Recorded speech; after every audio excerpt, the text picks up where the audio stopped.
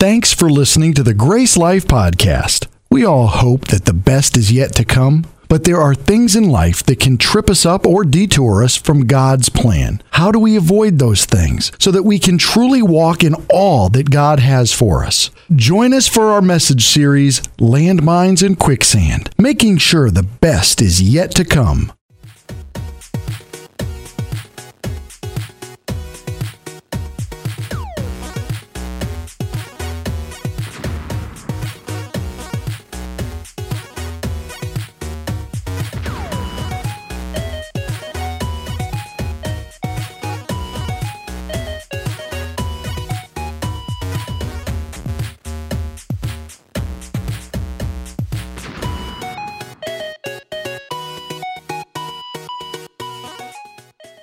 All right, good morning, everybody. Welcome to Grace Life. How are you guys doing?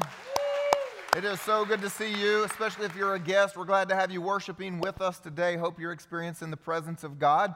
Hey, before we go any further, I used to teach school, so I learned a very important lesson while teaching school, and that is if the students notice something shiny and they all start looking at that, it doesn't matter what I say. They're not paying attention anymore. So I'm going to go ahead and just call out the shiny thing in the room, and that is my face that looks like a medium rare lobster. So since you're just going to go ahead and, because they make it that big on the screen, at some point you're going to be thinking, what happened to that man? So here's what happened to this man. I ran off stage last week, out the side door, into a car to the airport, and I spent the week in the Never Summer Wilderness. That's a warning. In Colorado, the Never Summer Wilderness. So between the snow and the wind and the sun, this is actually already peeled a layer. That's scary how quickly that burned. I felt like a piece of leather from like 1850 kind of thing. So anyway, just trying to protect what's left of my face and whatever. So, appreciate you guys not laughing nearly as much as the first service did. I think they're a little sadistic or something. They had a lot of fun with that one. So apparently when you're at 12,000 feet, which is a lot closer to the sun, it makes a difference.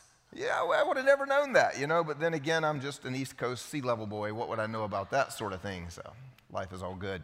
Hey, anyway, we're in a series. No, before we get into the series, hey, told you about something last week about our expansion. Before we get to that, even one more thing. You hopefully were paying attention to those announcements a moment ago, talking about life groups that are coming up. And this really is important because life groups are not an extra thing we do.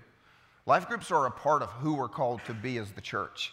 Here in the Bible Belt, there's kind of a little thing that we've gotten into that truthfully, it's a little off from what the Bible says we're supposed to be. We believe this is church, and this is not church. This is something the church does. See, coming together for an hour and telling God how great He is and learning from His Word, it's worship. It's one thing the church does. This is not your entire life right here in terms of following Jesus. So I just really want to encourage you. We need to be the family of God together. That's what the church is. We are the family of God on planet Earth, and we need each other. We need people that we can call when things are not going well. We need people who are praying for us, people who know what's really going on in our lives, people we're honest with. We need those people. And that's what life groups are. And so here, I want to go ahead and do this for you. If you have ever been in a life group here at Grace Life, would you raise your hand? If you've ever been through a life group here at Grace Life, very good. That's a lot of hands. Now here's the deal. You are hereby qualified to lead a life group. That's exactly what that is.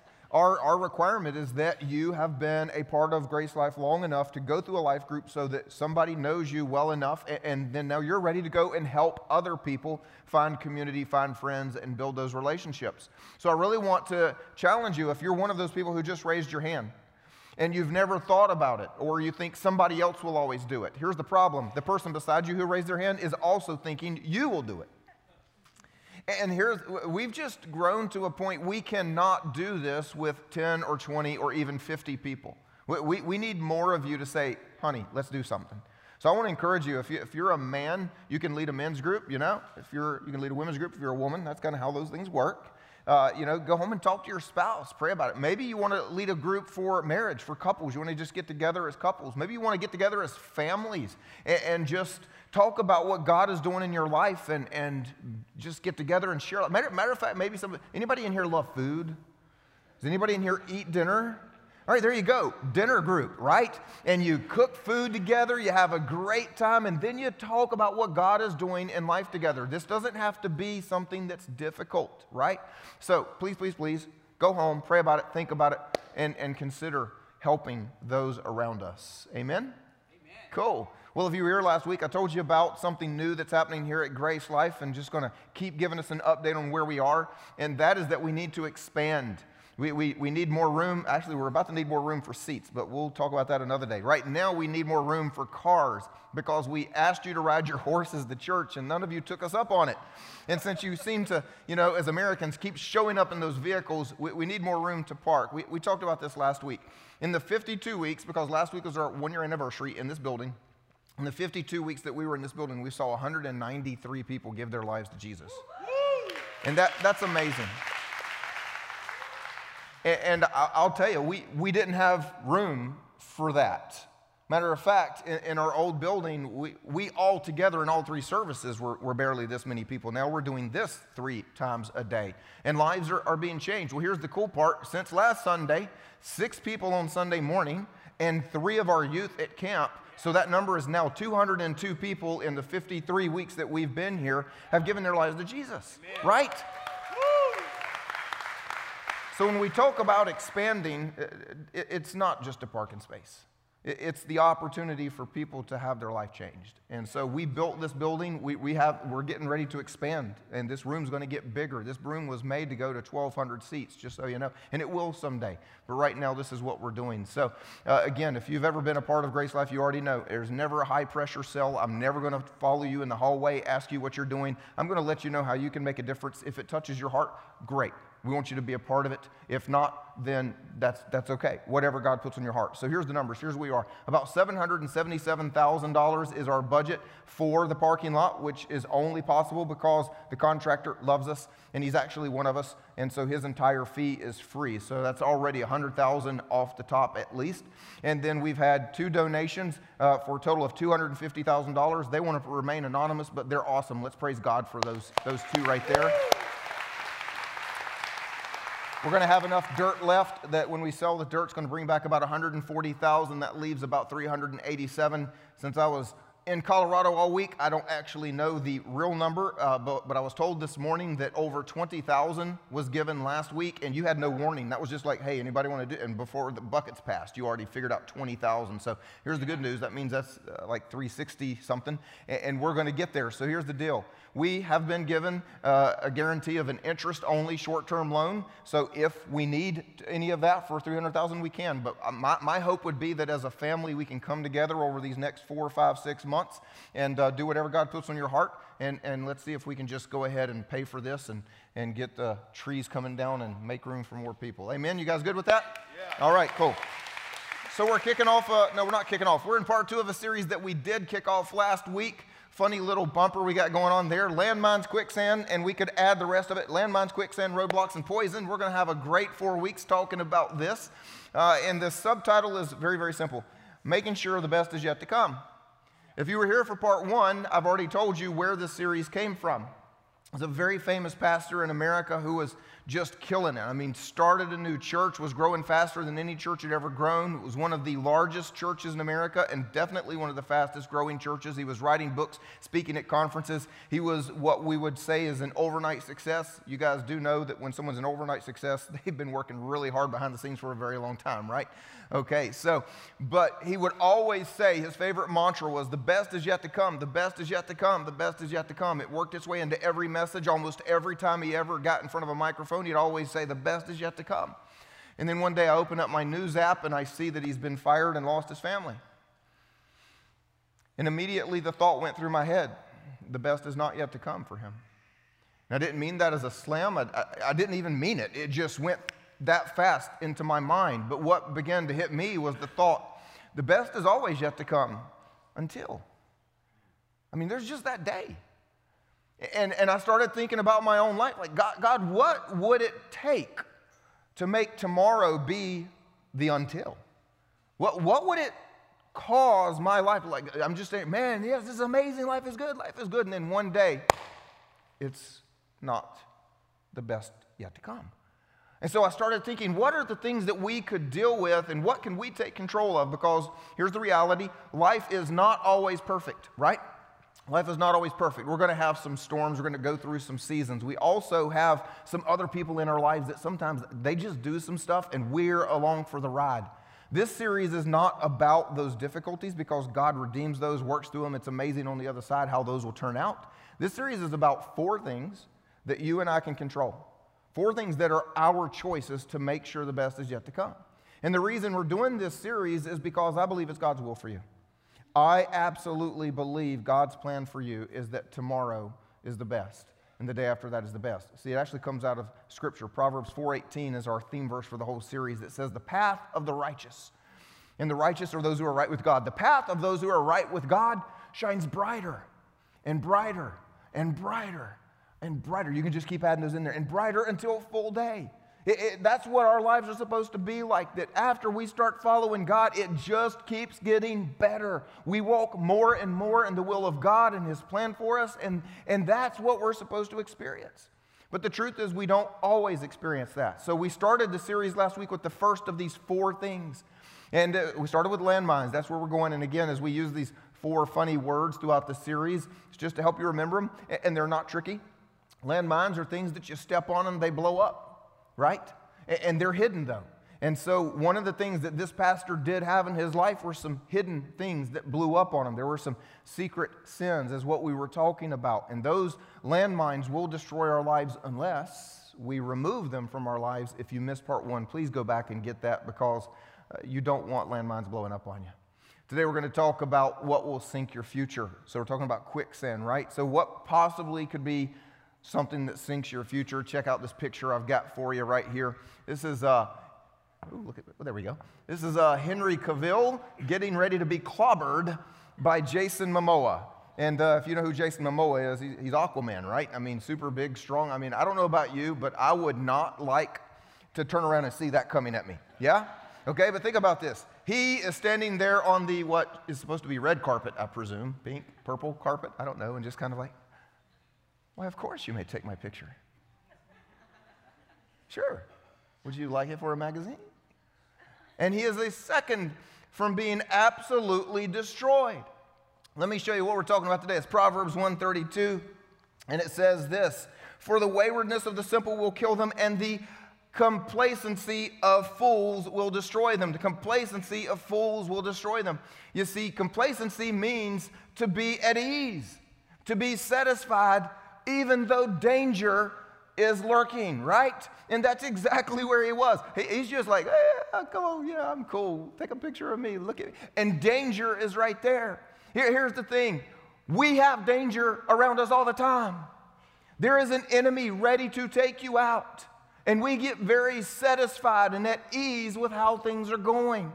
See, God created you for a purpose. The Bible tells us that before He laid the foundations of the world, He already designed you to do specific things on the world. I mean, that blows my mind when I think about this.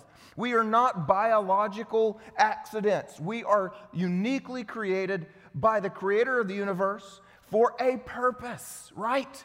And our enemy has one purpose. That is to keep you from living that very thing. To do everything in his power to take that out, take you out. And it is so easy, though, for us to just get, oh, man, life's kind of good. This is okay. Yeah, I'm good. And we just become complacent. I was fishing at 11,700 feet, this beautiful lake at the top of these mountains this week. And the mountains were gorgeous, and they're snow-capped. And because it was so cold, I'm covered in like 3 layers and got a hoodie and a hat and everything on. And I've never fished in my entire life. Never.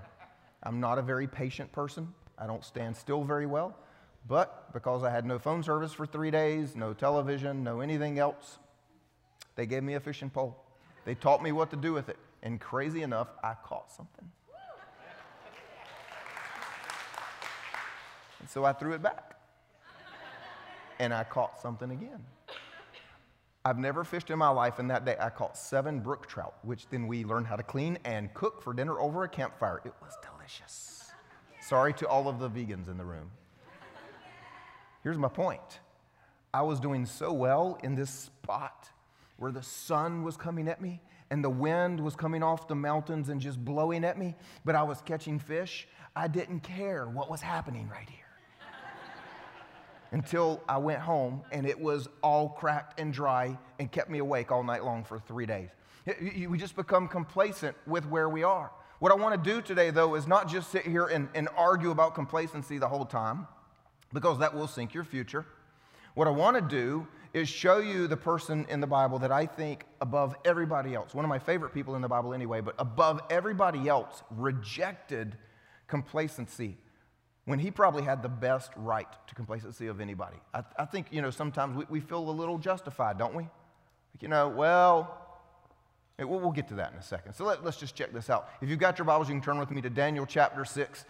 If not, don't worry, it's going to be on the screen right here beside us. So at the very beginning of the chapter, here's where it is. It says, "It pleased Darius to appoint 120 satraps to rule throughout the kingdom." Okay, so Darius is the ruler at the time of this region. We're going to find out a little bit more about that in a minute. And so he comes up with 120 governors, basically. And they each get a province, and they're going to be in charge.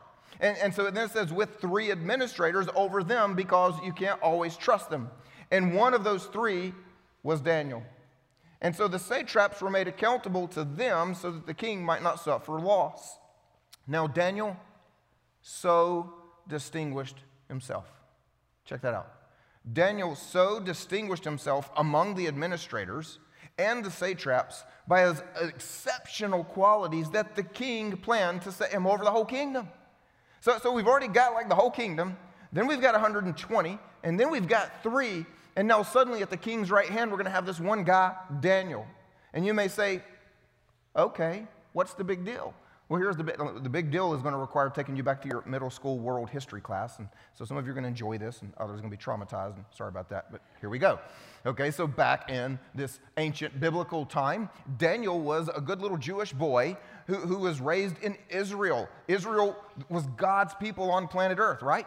But God had warned his people because they were not following his ways. And so finally at this point, God sends a judgment.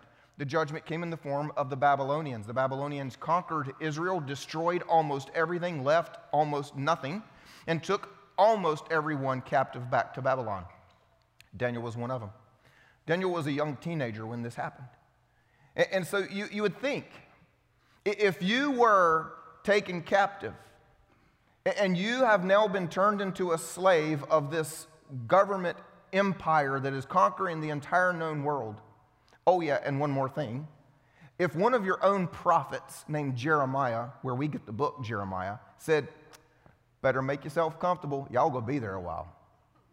When God's prophet tells God's people, get settled, build houses, go ahead, because you're not coming home anytime soon. This isn't changing next week.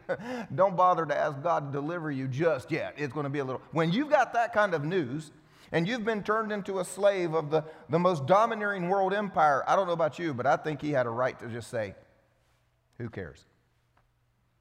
He had a right to just say, this is as good as life is going to get. I'm not working for it. Why should I work hard? You going to make me make bricks for you? They might be crooked. Who cares, man? Oh, you want 100 of them? I don't know. 90. I don't feel like working too fast today. Not too worried about what you think of me. After all, you already conquered my world, burned my house, killed half my family. I'm going to be trapped here until the day I die. Exactly why should I care? If there's anybody who I think had a legitimate excuse for complacency, it'd be Daniel. At this point in the story, though, he's about 70 years old. And no longer is it just that Israel has been conquered by Babylon. Now Babylon has been conquered by the Medes and the Persians. This Darius guy. This is now the 3rd kingdom that Daniel has been a part of. And when we think about the reasons that we can just get so complacent with life, just like, who cares? Daniel grew up in a family of nobility. Daniel grew up with dreams and hopes. He was one of God's people. He was one of the wealthy, noble families of God's people in the nation of Israel. I'm pretty sure he had great expectations for his future. And it was not to be a slave by the time he was a teenager in a pagan land that didn't worship God for the rest of his life. Disillusionment. is the first reason that many of us will find ourselves in a place of complacency. Because we had dreams, and we had hopes, and we had expectations, and you woke up and said, what is this thing called life? Why am I not where I thought I would be? Why am I not doing what I thought I'd be doing? This is very disappointing. And typically at that point, we turn our anger and frustrations toward the ruler of the universe, God. I mean, think about it if you were in Daniel's shoes. Come on, God. I was one of your people. Can't you protect your people? I get it. Some of us were bad, but some of us were good. Why should I have to suffer with those who were bad? Why should I have to go through this? Why couldn't you have left me in Israel? Why do I have to be a slave? Why do I have to be taken away? Why do I have to spend the rest of my life? It's very easy to get angry at God, get very disappointed, very disillusioned with where we are. Sometimes the reason that we become complacent and we stop caring about tomorrow is just plain apathy. And there are different reasons we can have apathy in our lives, but I think one of the main reasons is we don't care about tomorrow because we don't have vision for tomorrow. We just reach a point where we've had so much disappointment or whatever that we stop dreaming. And when you lose all hope for today, you lose all vision for tomorrow. And then we just become a person who couldn't care less. Just, well, whatever. I hate my job. You know, I don't have a nice house. You know, such and such is going wrong, and so doesn't like me, and this and that, and whatever. And then the third reason that I think some of us settle into complacency and don't elbow the person beside you, especially if you're a mother, because you're likely to want to do this, but it's just laziness. Some of us are just lazy, right? Come on, that was funny. Some of you are lazy. You've been around those people. Like you're at home watching television and you stand up and the other person goes, you going to the kitchen? No, I was actually going to the bathroom. Why? Well, you know, if you were going to the kitchen, I was hoping you'd refill this for me. Well, I'm not going to the kitchen. Well, you can do it. Well, I don't really want it that bad. Oh, you don't want it bad enough to get yourself off the couch, but you want me to go get it for you? Okay, just for the record, if y'all invite me to your house for dinner and you're lazy, I'm not doing it for you. I'm just going to go ahead and tell you that. I will not be a very good Southern guest if you're not going to be a good Southern host. That's just enough about it. We're just going to leave that right there. Probably just got uninvited to some things, but apparently I don't care, because if you're that lazy, who knows what you were going to serve me anyway, right? I mean, hey. Ow, that hurts. You got like blisters and all kinds of things. I'm not supposed to be smiling right now. Anyway, seriously, raise your hand for this. Who wants to make sure the best is yet to come? Who really wants to think that the best of what God has for you is in front of you? Then here's the deal. Don't let complacency sink your future. See, if you want to make sure that the best is yet to come in your life, then you've got to give life your best. Did you hear that? If you want to make sure the best is yet to come in your life, you've got to give life your best.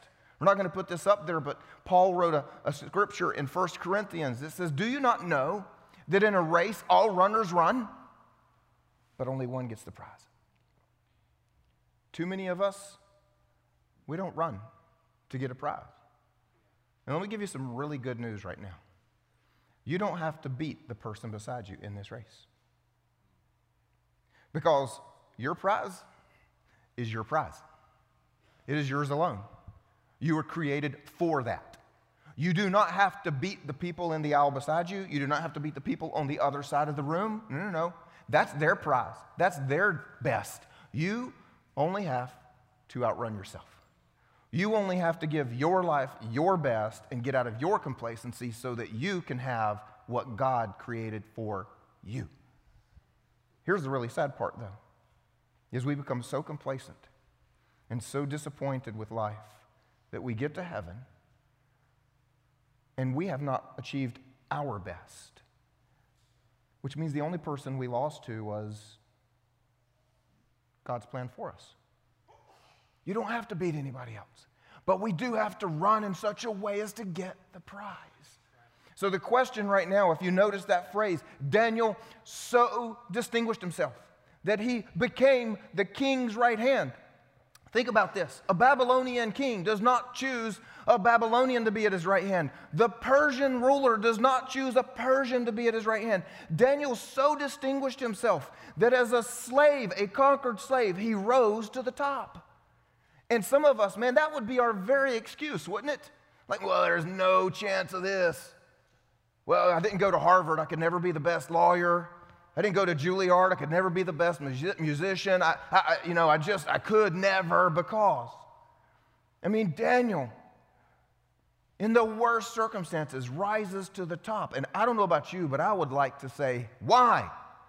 Because I want to give that my best shot in my life. You guys with me? Yeah. So actually, the answer is right there in Scripture. Let's just keep reading the very next verse. It says, as the administrator at this, now what is this? Let's back up and remember, Daniel just got named number 1 over all of them.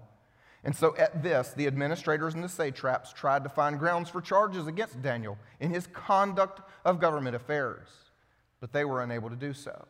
They could find no corruption in him because he was trustworthy. He was neither corrupt nor negligent. If you were here for part 1 last week, we talked about those landmines. Things that are hidden, the corruption, the lack of integrity, the character, the hidden sins, the things that blow up on you. Check this out. They are specifically looking for a landmine. They couldn't find one. They're stomping around Daniel's life. Come on, something's got to blow up around here. Something's got to blow this guy. There's no way this guy's that good until they say, this guy's that good. Like there's nothing. He's got no secrets.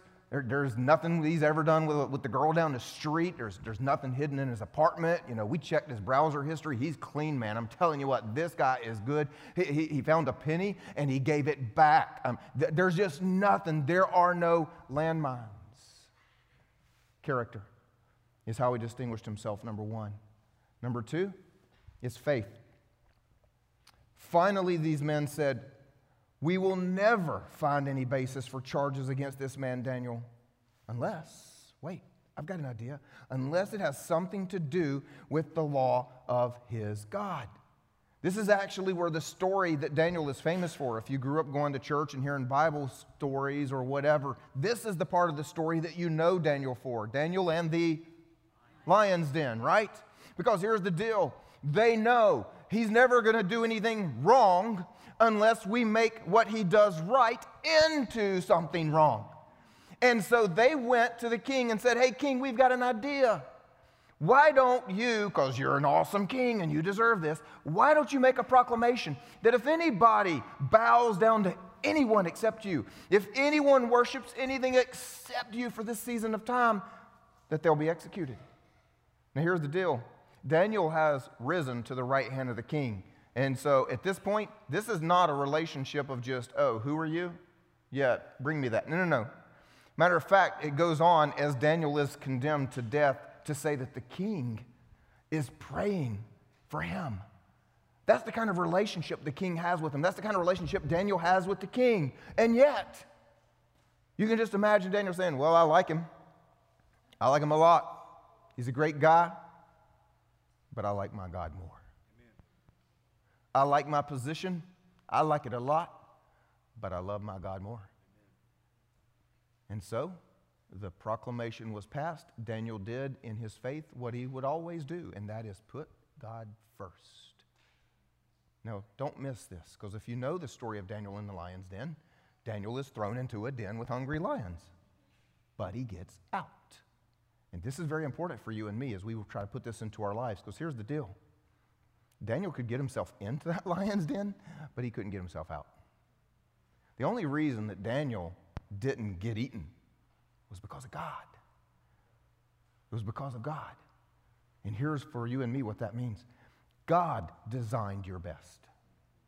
You want to make sure the best is yet to come? God designed you. God designed your best. Your best, whatever that is for you, your tomorrow that you hope and dream for, it's God's plan for you. And you will never get it apart from Him.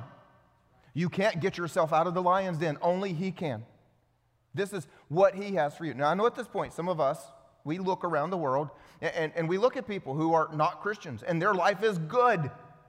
And we get just a little bit of angry jealousness. Come on, somebody, right? Just go ahead and admit it. You're in church. You can't just, no, not me, pastor, right? We do it. We're like, that ain't fair, God. Why you treat them so well? Look, he treats them because in many cases, they simply are putting biblical practices into their lives. They don't even know it. They're using wisdom. They work hard. They honor people, whatever the story is. And maybe they actually did their homework and obeyed their parents, and then they got into a good cause. Who knows?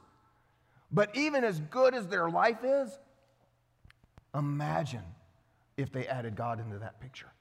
And then you'd really be jealous. I mean, you'd be so bad like God. I mean, it'd be you can't have God's best without God. You want to make sure the best is yet to come? It's not going to come apart from what God's doing in your life. You are going to have to pursue him. So already we see Daniel excelled in his character. Daniel excelled in his faith.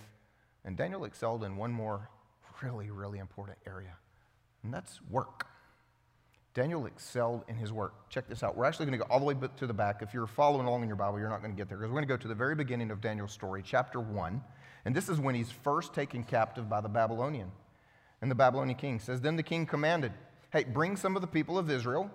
There's got to be some good people out there that can do more than make bricks. So find some that are skillful in all wisdom. They're endowed with knowledge.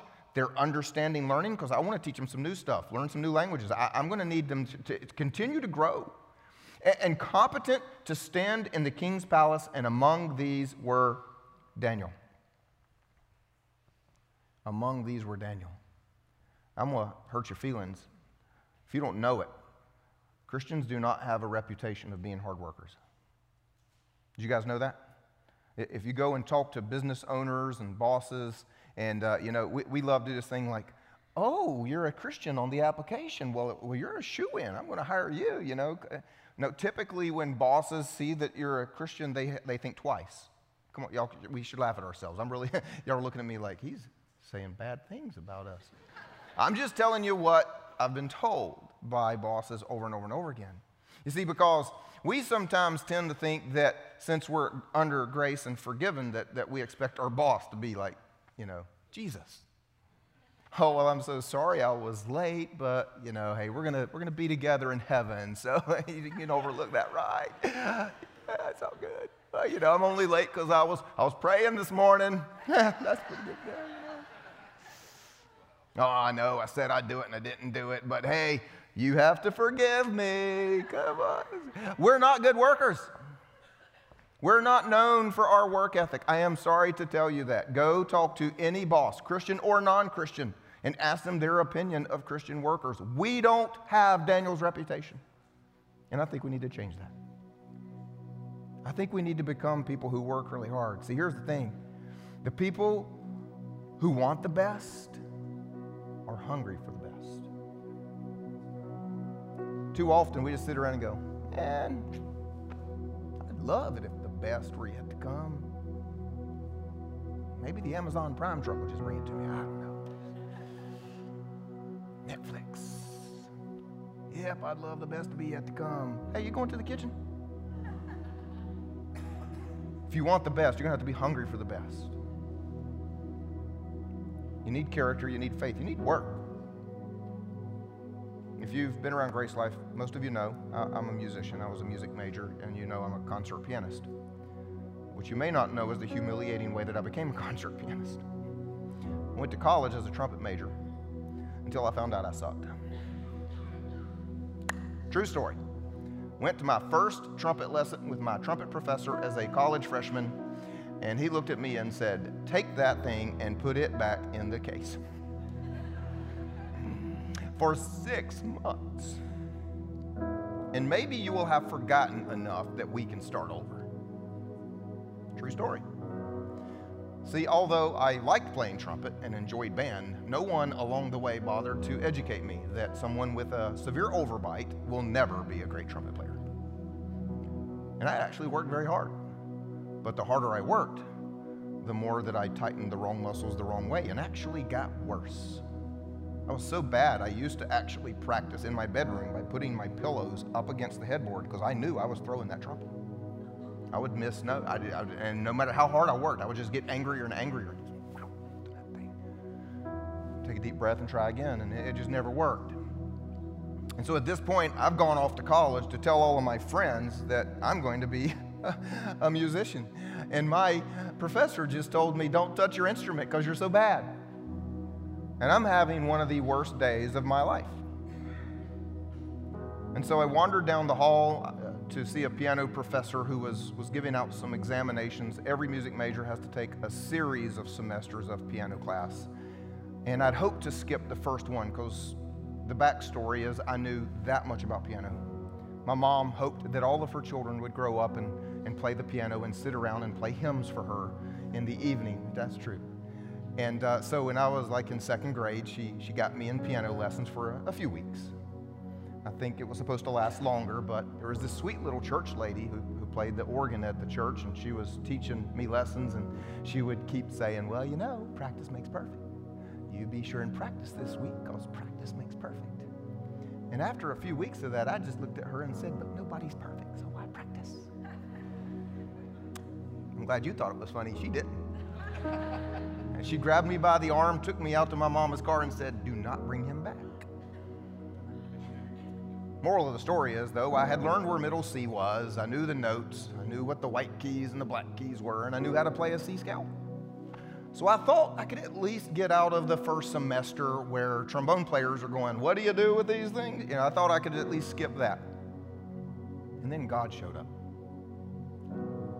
Because when I went to see if I could skip a semester, the professor just, for no reason, and we talked about it later, he said, I don't know why, and he's not a Christian. But he just got intrigued, and he said, so you can play a C scale, can you play another scale? And it turns out I knew the notes, but I didn't know the right fingering. But he was still intrigued that I knew all the right notes, and he thought he could work with that. He said, have you ever thought about being a piano minor? And I'm thinking, I'll be anything right now.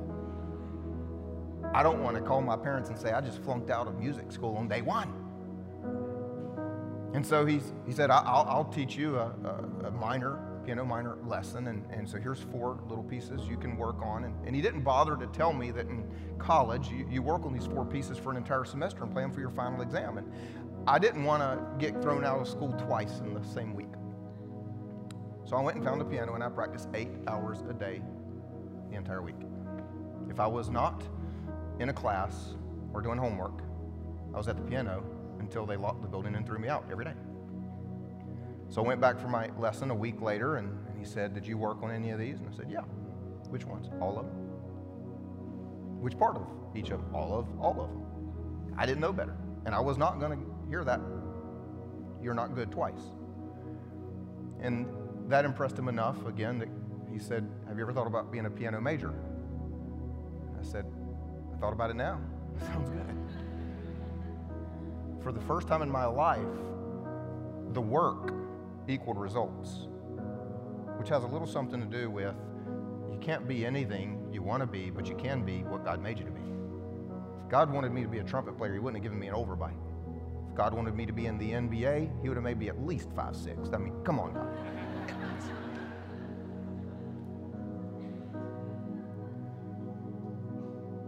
Sometimes we try way too hard to be something that we were never meant to be. Moral of the story, and I don't say this to brag, I say this to hopefully inspire you, is since that worked, that's what I continued to do. For the next 4 years, I practiced between 4 and 8 hours every single day, 7 days a week. And within 1 year of starting piano, I won a competition to play solo with an orchestra, beating all of the juniors and seniors that had been playing since they were kids. For one simple reason, I was hungry, and they were complacent. They were the upperclassmen, they were the highest scholarship holders, and they were, life's good. And there's a very big difference between complacent and content. Content says, life is good, but I bet God's got something more. I can't wait to see what God wants to do. He's been so good. My life is so good. That's contentment. Complacent is, who really cares? I got a job. I don't like it, but I got a job. I got a house. Don't care for that either. Kind of nasty and dirty, but I've become good friends with the cockroaches, so it's okay. You know, I'm going to put a truth on the screen here in a moment. You might want to take a picture of it, write it down or something, because here's the deal. If you want God's best for you, this truth has got to apply to your life. You're going to have to take this truth and believe it with all your heart. And here it is.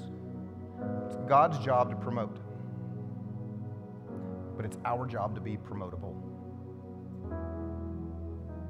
It's God's job to promote. It's our job to be promotable. You see, God is the one that gave me the incredible privilege of standing here and doing what I do. But it was my job to fight through the difficulties in my marriage. It was my job to get on my knees and learn who God is. It was my job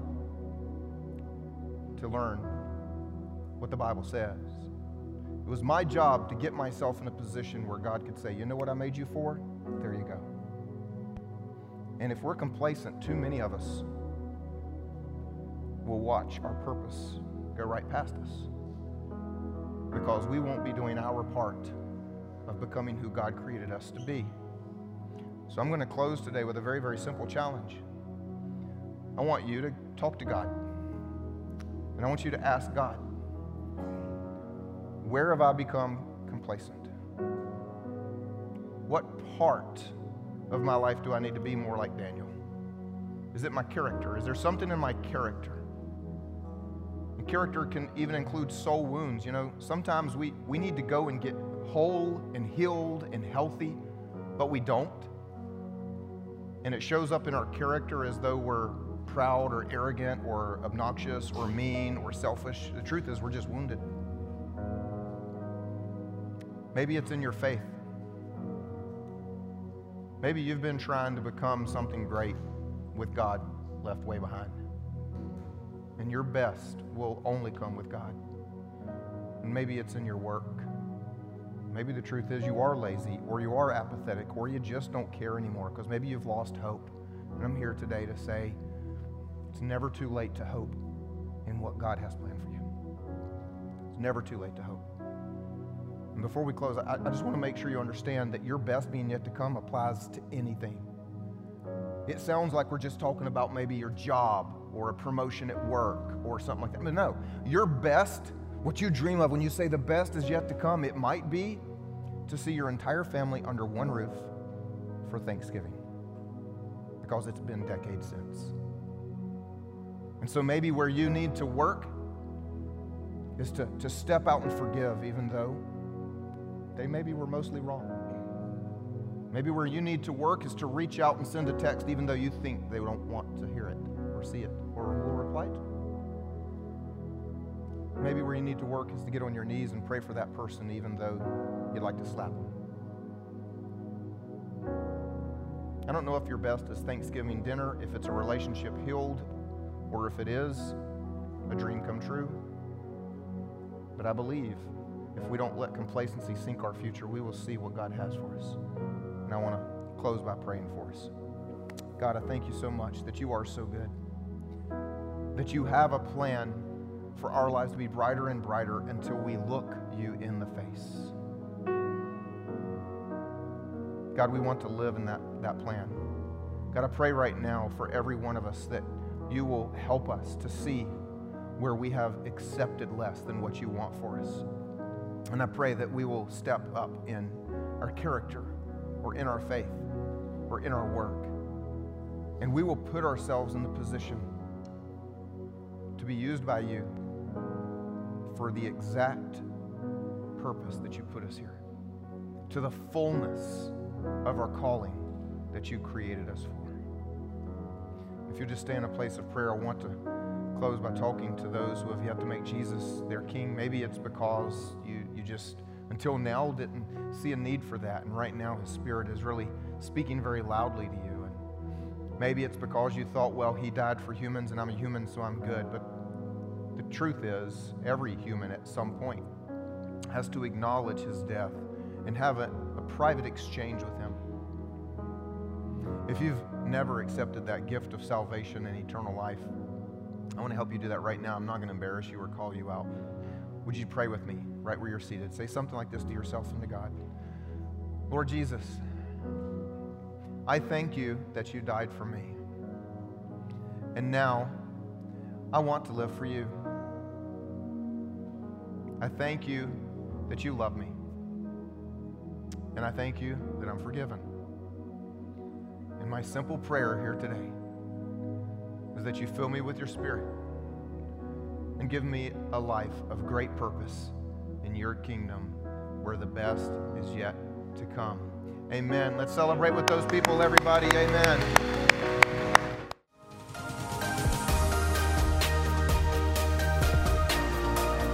Thank you for joining us for this week's message. If you've made the decision to follow Jesus, congratulations. It's the best decision you'll ever make.